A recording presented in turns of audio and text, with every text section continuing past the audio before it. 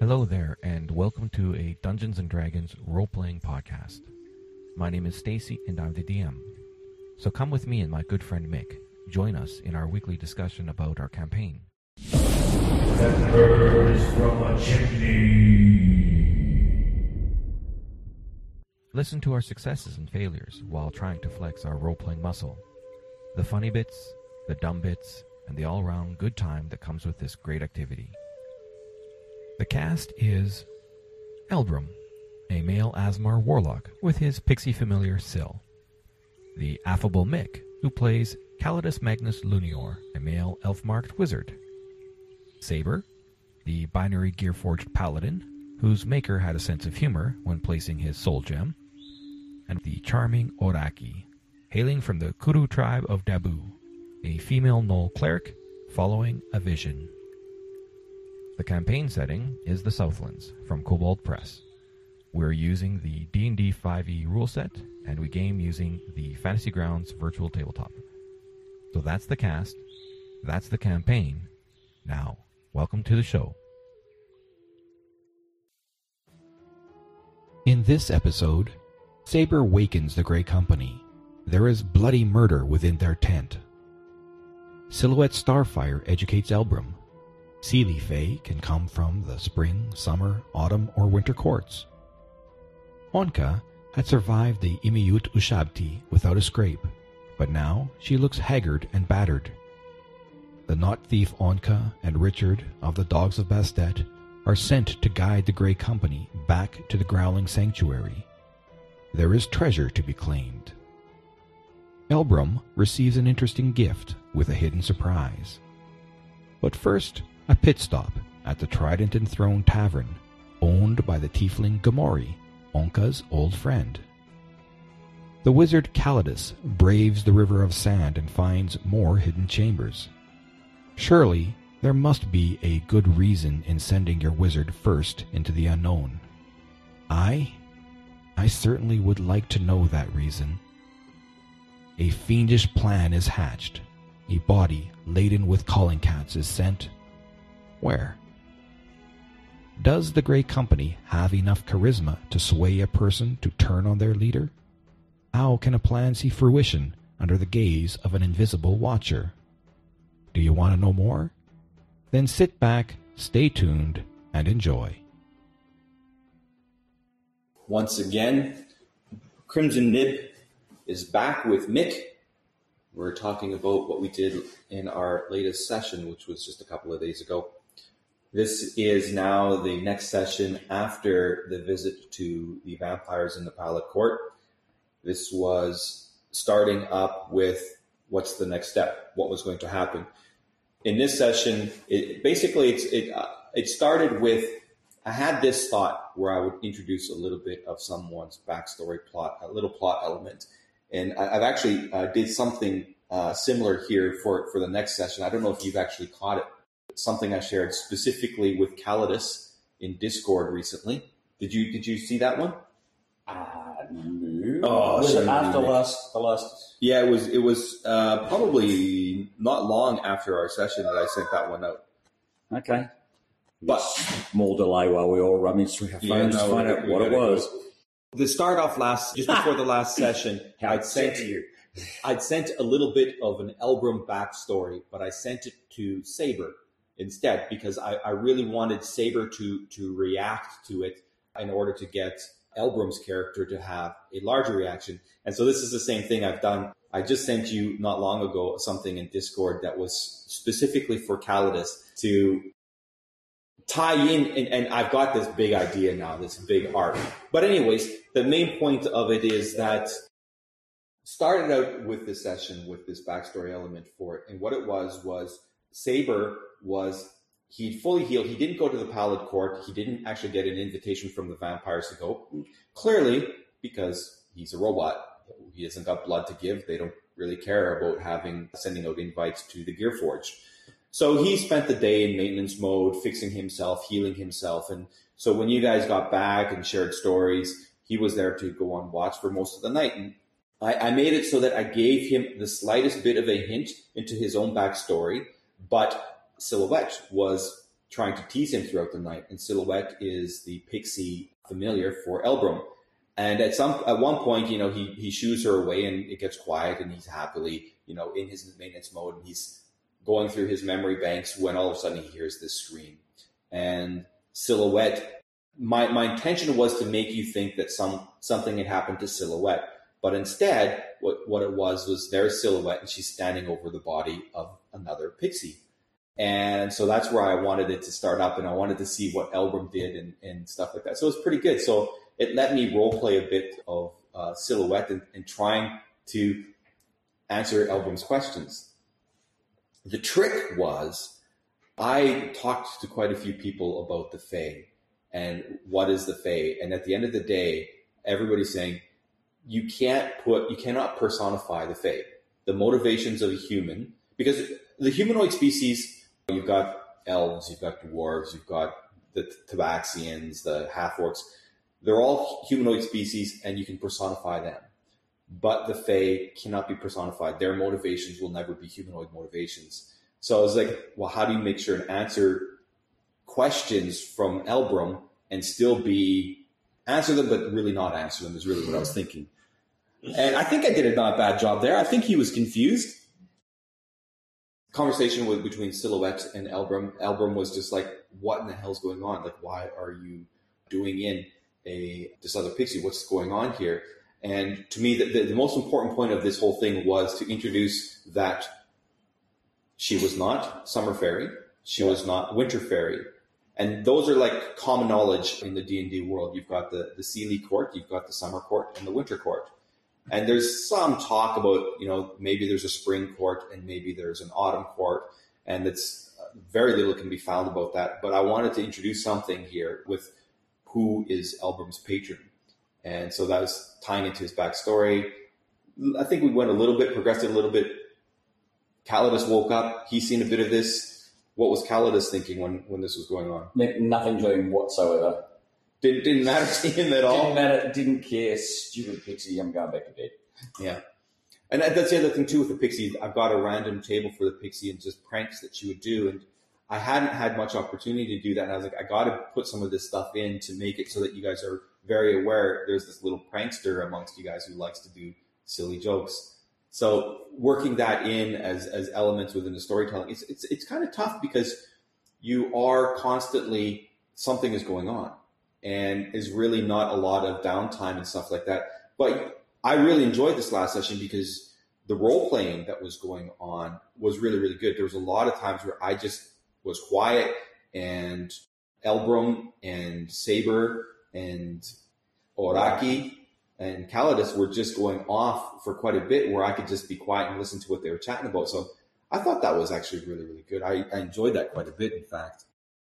One of the things where the role-playing came in was after the Silhouette thing, everybody returned to bed. Elbrum stayed up. Morning came along.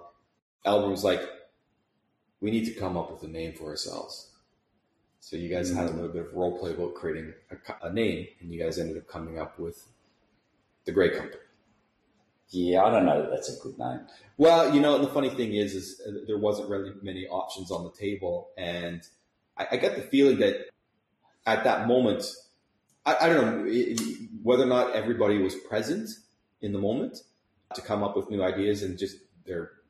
I've always found that coming up with names for organisations incredibly difficult to do. Yeah. And if they come on their own, they always turn out to be a raging success rather than having to force it. Yeah. So the whole idea that the vampires think we should have a name, so therefore we get a name, you sort of go, yeah. Well, yeah, I've been trying to push it a little bit from the different NPCs that you encounter. So instead of saying, well, they're just going to talk to Calidus or they're just going to talk to Elbrum, I want them to be able to talk to the group and say... Yeah, I was seeing, when Hakan's house was being invaded, I was seeing that if that had been the house that we would take over, then I see the house as being the thing that will give us the name. So, oh, yeah. Okay. Yeah. I see where you're coming from. Because it then delivers a location and you can put a signboard out the front, that kind of stuff. So yeah. I thought it would come from there. And at which point, so I mean, you knew that. And again, it would be something. It could be a design thing. It could be something that we've achieved, Tuscali Tomb Makers or something. I don't know. Yeah. Because, I mean, when you guys found Hakan's house, on his door was the painting of the camel, and eventually you learned he was a camel dealer. So. And that would have been a great, you'd look at that door and it would be a camel dealer, and then you'd a crack camel company or something like that. Yeah. You would come up with something like that. Yeah.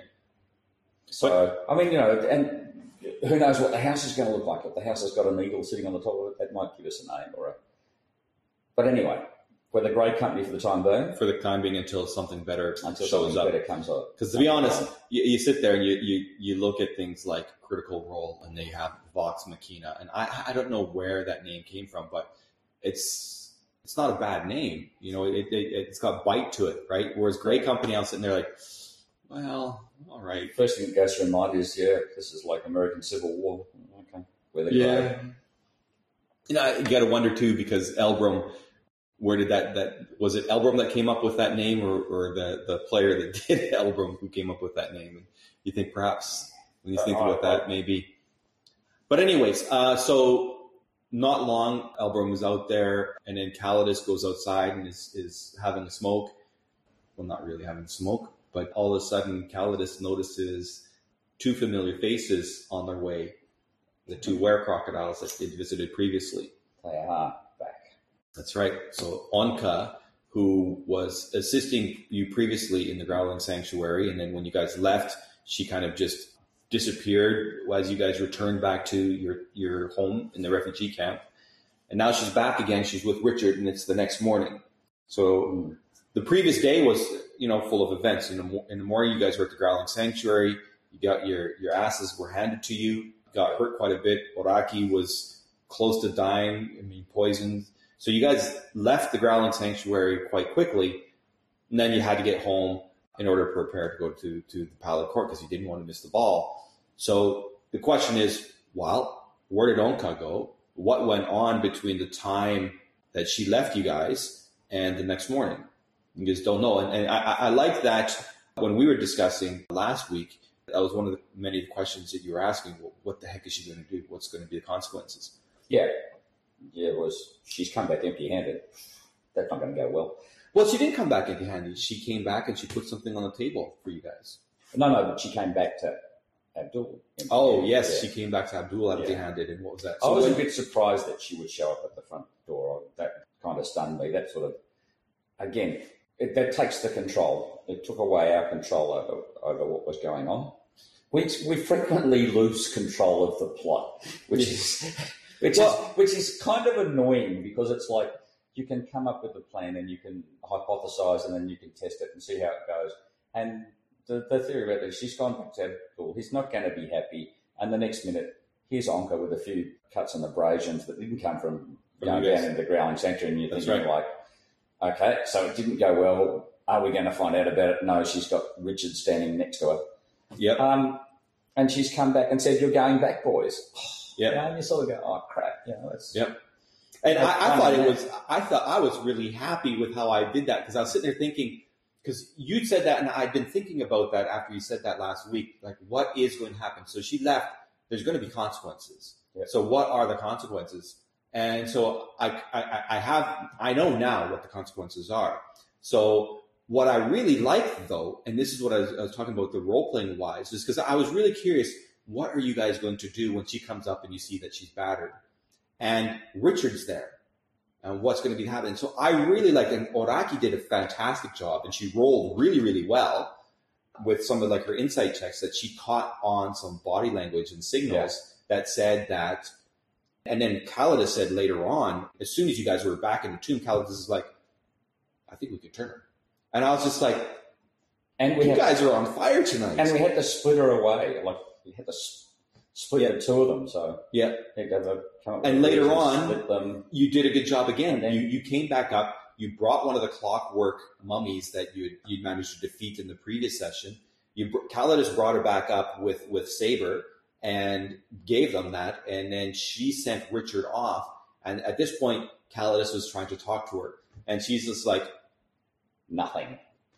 Like talking kind of giving you the wall. signal, imp, remember, we're still not alone. Circling above us. So, and again, I tried to be very subtle about that. And so when you went back and you said, she can't talk, the imp is there, I was just like, oh, this is awesome. You guys are catching all the clues. And I've read.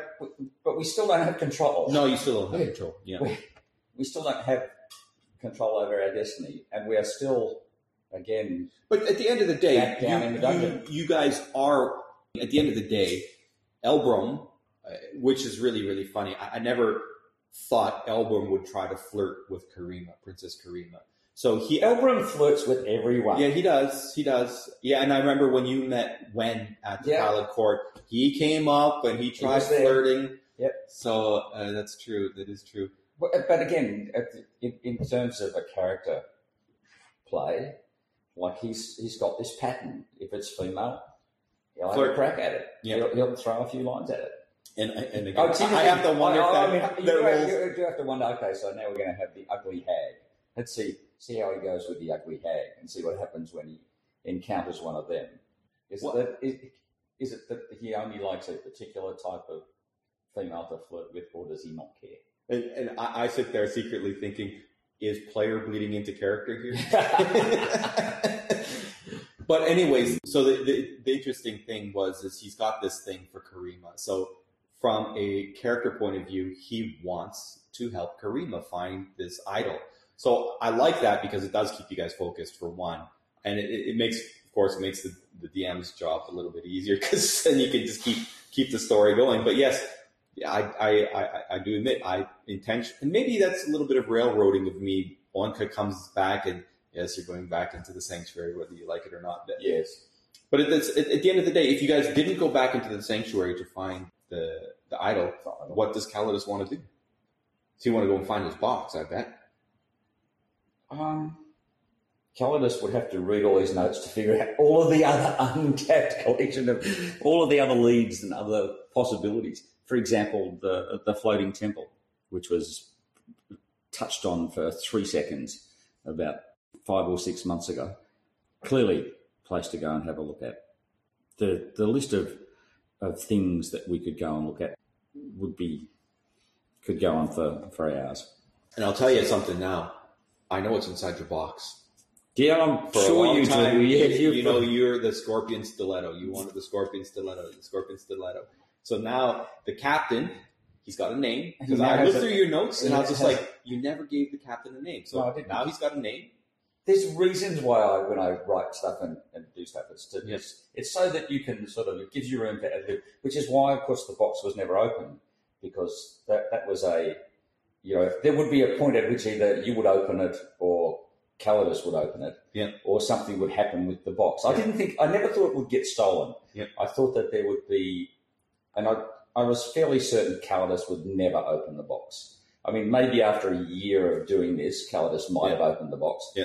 But fairly certain that the box was one of those things. That could always be used later on. Yeah.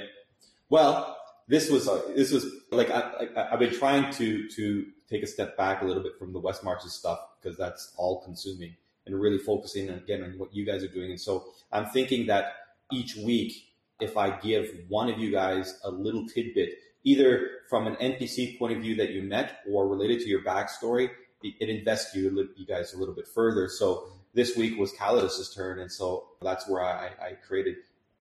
And do you know where the name Deuteronomy comes from? When I saw the name like 20 minutes ago, I'm going, Deuteronomy, that's a god or something to do with money or something to do with heavy water, and all of those things are going like, it's in there somewhere, it'll come to me eventually. No, it's a book out of the Bible. It's right. Yes. It's a book out of the Bible. I knew it would come to me eventually. There you go. And so, I was sitting there. Please tell me I don't have to read.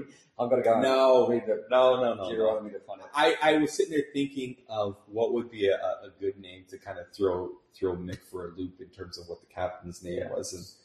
And it just came to me as like, oh, that's... I can't remember who or where I heard Deuteronomy recently. And I was just like, God, that's from the Bible. So I was like, all right, let's throw that in there and see if he catches it. No, that's okay, because now that you've given me the name, then I will actually go and read that particular chunk of Bible, because I have a feeling that Deuteronomy, there was some stuff. There's some good stuff in Deuteronomy, if my memory's correct. Yeah. So, yeah, I'll throw that back at you again. Yeah, throw it back in as Calidus. Like I've had. And there'll be a light bulb moment next Thursday where I go, oh, what if the captain came and took it back? And I go, his name was Deuteronomy, and then that'll be a segue into a Bible segment where we will actually translate the Bible from what it is back into the era that we're in, and well, change the names just to confuse the afflicted. And this is what I like, throwing in some of that stuff to motivate you a little bit in what's going on currently, and then I now have a captain. I've lost my box with a dagger in it, and Daryl's gone missing. Yep, and all of that stuff. On top of that, you want me to go and find an idol? I'm buried underneath the river of sand. Everybody's getting poisoned, and isn't that enough for you? Yep.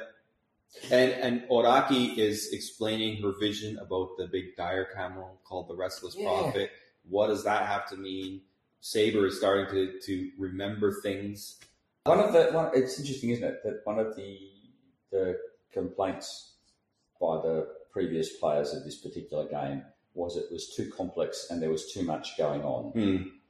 And when we look at this game, this is like, I've just reeled off half a dozen things that happened last week that all haven't been resolved, don't have answers to.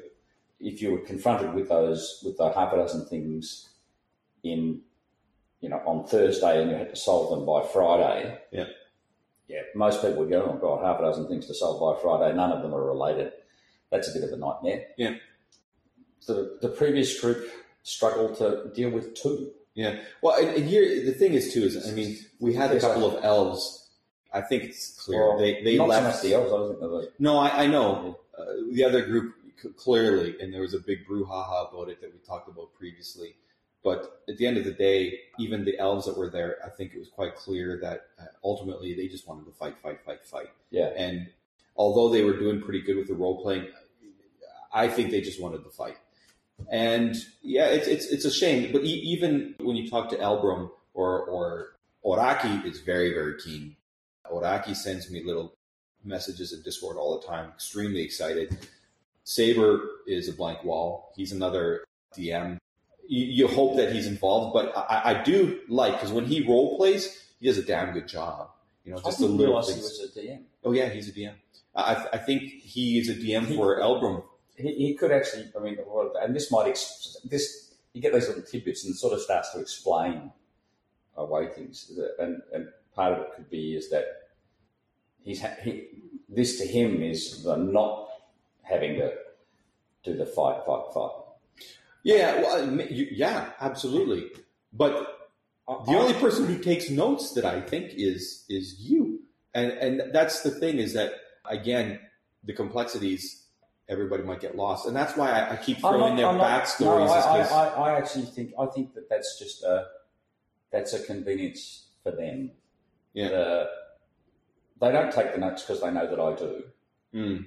And when I read the notes at the start of a game, right? Elbrum and Oraki always add their 2 bits. It's almost like here's the prompt, and then they will fill in the And when we first started doing this, on the first run through, the first time they were there when I read the notes, I deliberately stopped and left out bits. Yeah. I just stopped to make them, or left something out, and they just came straight in with the answers. Yeah. So I don't think that it's that they don't know. It's the refresher comes along. They don't take the notes. They don't necessarily refer back to them. But given the smallest amount of information, they can fill in a vast amount of stuff. Oh, and that's the point, is ultimately for me, I want them to. And it's interesting, like I wonder about Saber's engagement, because he's very, very quiet. And when I heard that he's a DM and he's not coming in and being involved when you guys are having these things, it makes me wonder, is he introverted? Is he doing something else at the same time? Is the engagement there? I don't know. but he does a really good job when he does role play. So don't know what to say about that, but that to me is important, to be able to hear the players regurgitate back. And I like that you're doing that to make sure, because you couldn't do that with the other guys. In the other group, you had to regurgitate. And they couldn't remember a thing. Yeah. And it bothered me so much. I'd be talking like Jenny would be doing this. It's so related. And it was like, oh, is that Lady Elashra or is that the High Priestess Nefrini? I can't remember. And it's just like, you idiots. That's so important to the plot that you guys are involved in. Yeah. And I'm pretty convinced that Saber's paying attention. One of the giveaways to me is how much effort do they do. Araki throws in the voice. Yeah, she does a good job, doesn't she? Elbrum sustains this continual fantasy with Karima. Yep. And Saber, every time he does something, if you give him the slightest provocation, yep, there will be humour. Yeah, it will be funny. That's true. There will be, what will we attach the rope to? Oh, Saber opens his bum flap. Yeah. I mean, you don't get that if you don't have buy-in. Yeah. And I mean, he does do that too. You are right. He does. When he does, he will add humor, and he does it. It seems like just the right time too. Yeah. It's not like in the middle of a fight he does it. He will do it. When you guys are role playing, he'll add, and it's about the nervousness or something related to his character, which is, I mean, it's true. So you're right. I think it seems to be that what he does is a Gearforged, and what he's doing is he's doing the I'm different, I'm unusual, I'm mechanical. Yeah. So and he's got a bunch of fears. What you think is normal, I am. Your normality to me is completely strange. So you do something normal, and he'll look at you confused, and yeah. Anyway, you guys returned in, you brought it up, tried to get Onka and you got a little bit more, and Calidus has gotten, and he role-played that up with the other guys, your feelings there, and then they sent you into the sand, and Calidus goes diving into the sand, enters this one room, pops his head up in the one room, and I was careful. I wanted to make sure I tried not to lead you in anything, so I described as you got up to the other fetter at the other end of the cable. And then I was just like, what are you going to do? And I asked that quite a bit because I was trying to make sure that I didn't give you any extra information that you could use to your advantage. I wanted to see, what did you do? And so I was really impressed. I popped my head up. Something happens. All right, I'm heading back. And I was just like, that was really, really good, because I didn't have to say, you're standing here. I painted a picture, and then you kept the picture going. And I really liked that. I thought that was really good. Yeah, and I think that's, I mean, I don't know. I did that because that's how you would do it. You would stick your head around the corner, have a quick look, and then you would duck out again. And you would remember what you saw. And if something happened, if someone blew your head off, you'd know, well, okay, that's not a good place to be. Because you know. But you wouldn't walk into, you wouldn't just sort of stand up and go, oh, look, I'm here now. No one in their right mind would. Yeah, Jenny would, yes. But no one in their right mind would sort of leap into a room and go, yeah, it's okay. Where's the magic item? Where's the magic item? I got to get the magic item. I'll be able to take on whatever's inside this room. Show me the shiny object. Yeah. So this was, that's fine. And again, this was, and it actually worked well, because it was clear that it was just a glimpse of the room, take a snapshot of it. What did you see? Are there any issues? And then report back. And you saw carnage, you got poisoned, you came back, you got healed, you did a couple of good rolls, and so, And then we did the same in the second room. Exactly the same logic in the second room. What did we see? Did we get gassed? It all looks okay. Which room do you pick? So you guys took the room that was the safe one. Yeah, so you and no, it wasn't you, it was Saber and Elbrum that went in. Yeah, and then, of course, at that point, Sabrum, he took a walk into the room, and it released all these yellow mold spores into the air. Elbrum rolled really well and avoided getting it, and Saber, didn't matter to him as a Gearforged. He wasn't going to get poisoned from this stuff, and indeed there was actually a couple of things in there that you didn't catch. Actually, when you went in there, you didn't touch any of the spores, because again, you just looked, you seen the statues everywhere, you reported back, and they went in and they released the spores. What was it? Did Saber go by himself at that point, or did Elbrum come with him right away? I can't remember. They both got to the edge of the doorway, And then Saber walked in. Yeah, and then it started releasing it. And that was it. Yeah. But they did well, and then the cats came. And again, it was go see if you can find a trap. One step, bang, spores everywhere. Yeah. And then the cats came. Yeah. Because there was in that particular room, unless you were extremely dexterous, you were going to be releasing spores. And I tried to paint a picture too, because of saying the word dexterity a few times to make you guys realize that it could be avoided. And how the cats were moving, I tried to paint a picture of how the cats were moving so that you could see, to give you subtle hints that it would be possible to get through this room without having the spores infect you. Because right now, Elbrum is breathing in spores, and it's just he's rolling really, really well to avoid getting poisoned. Well, the other two are still hanging onto a chain in the sand. Yeah, and you guys are just on the other side, like, why haven't they come back yet? Anyway, they cleaned out that room, and we came back. And at that point, that all took our 3 hours, and we had to stop the session. But I like I said, I really enjoyed that session because I thought the role playing was fantastic.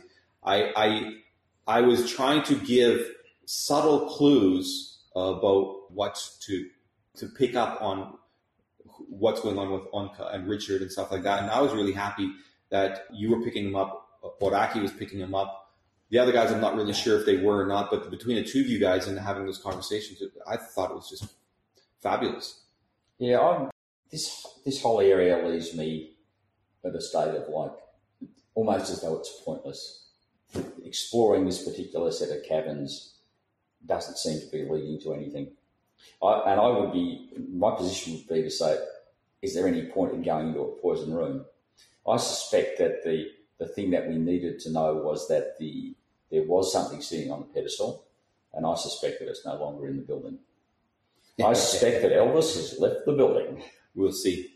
And we will see. Good time to end.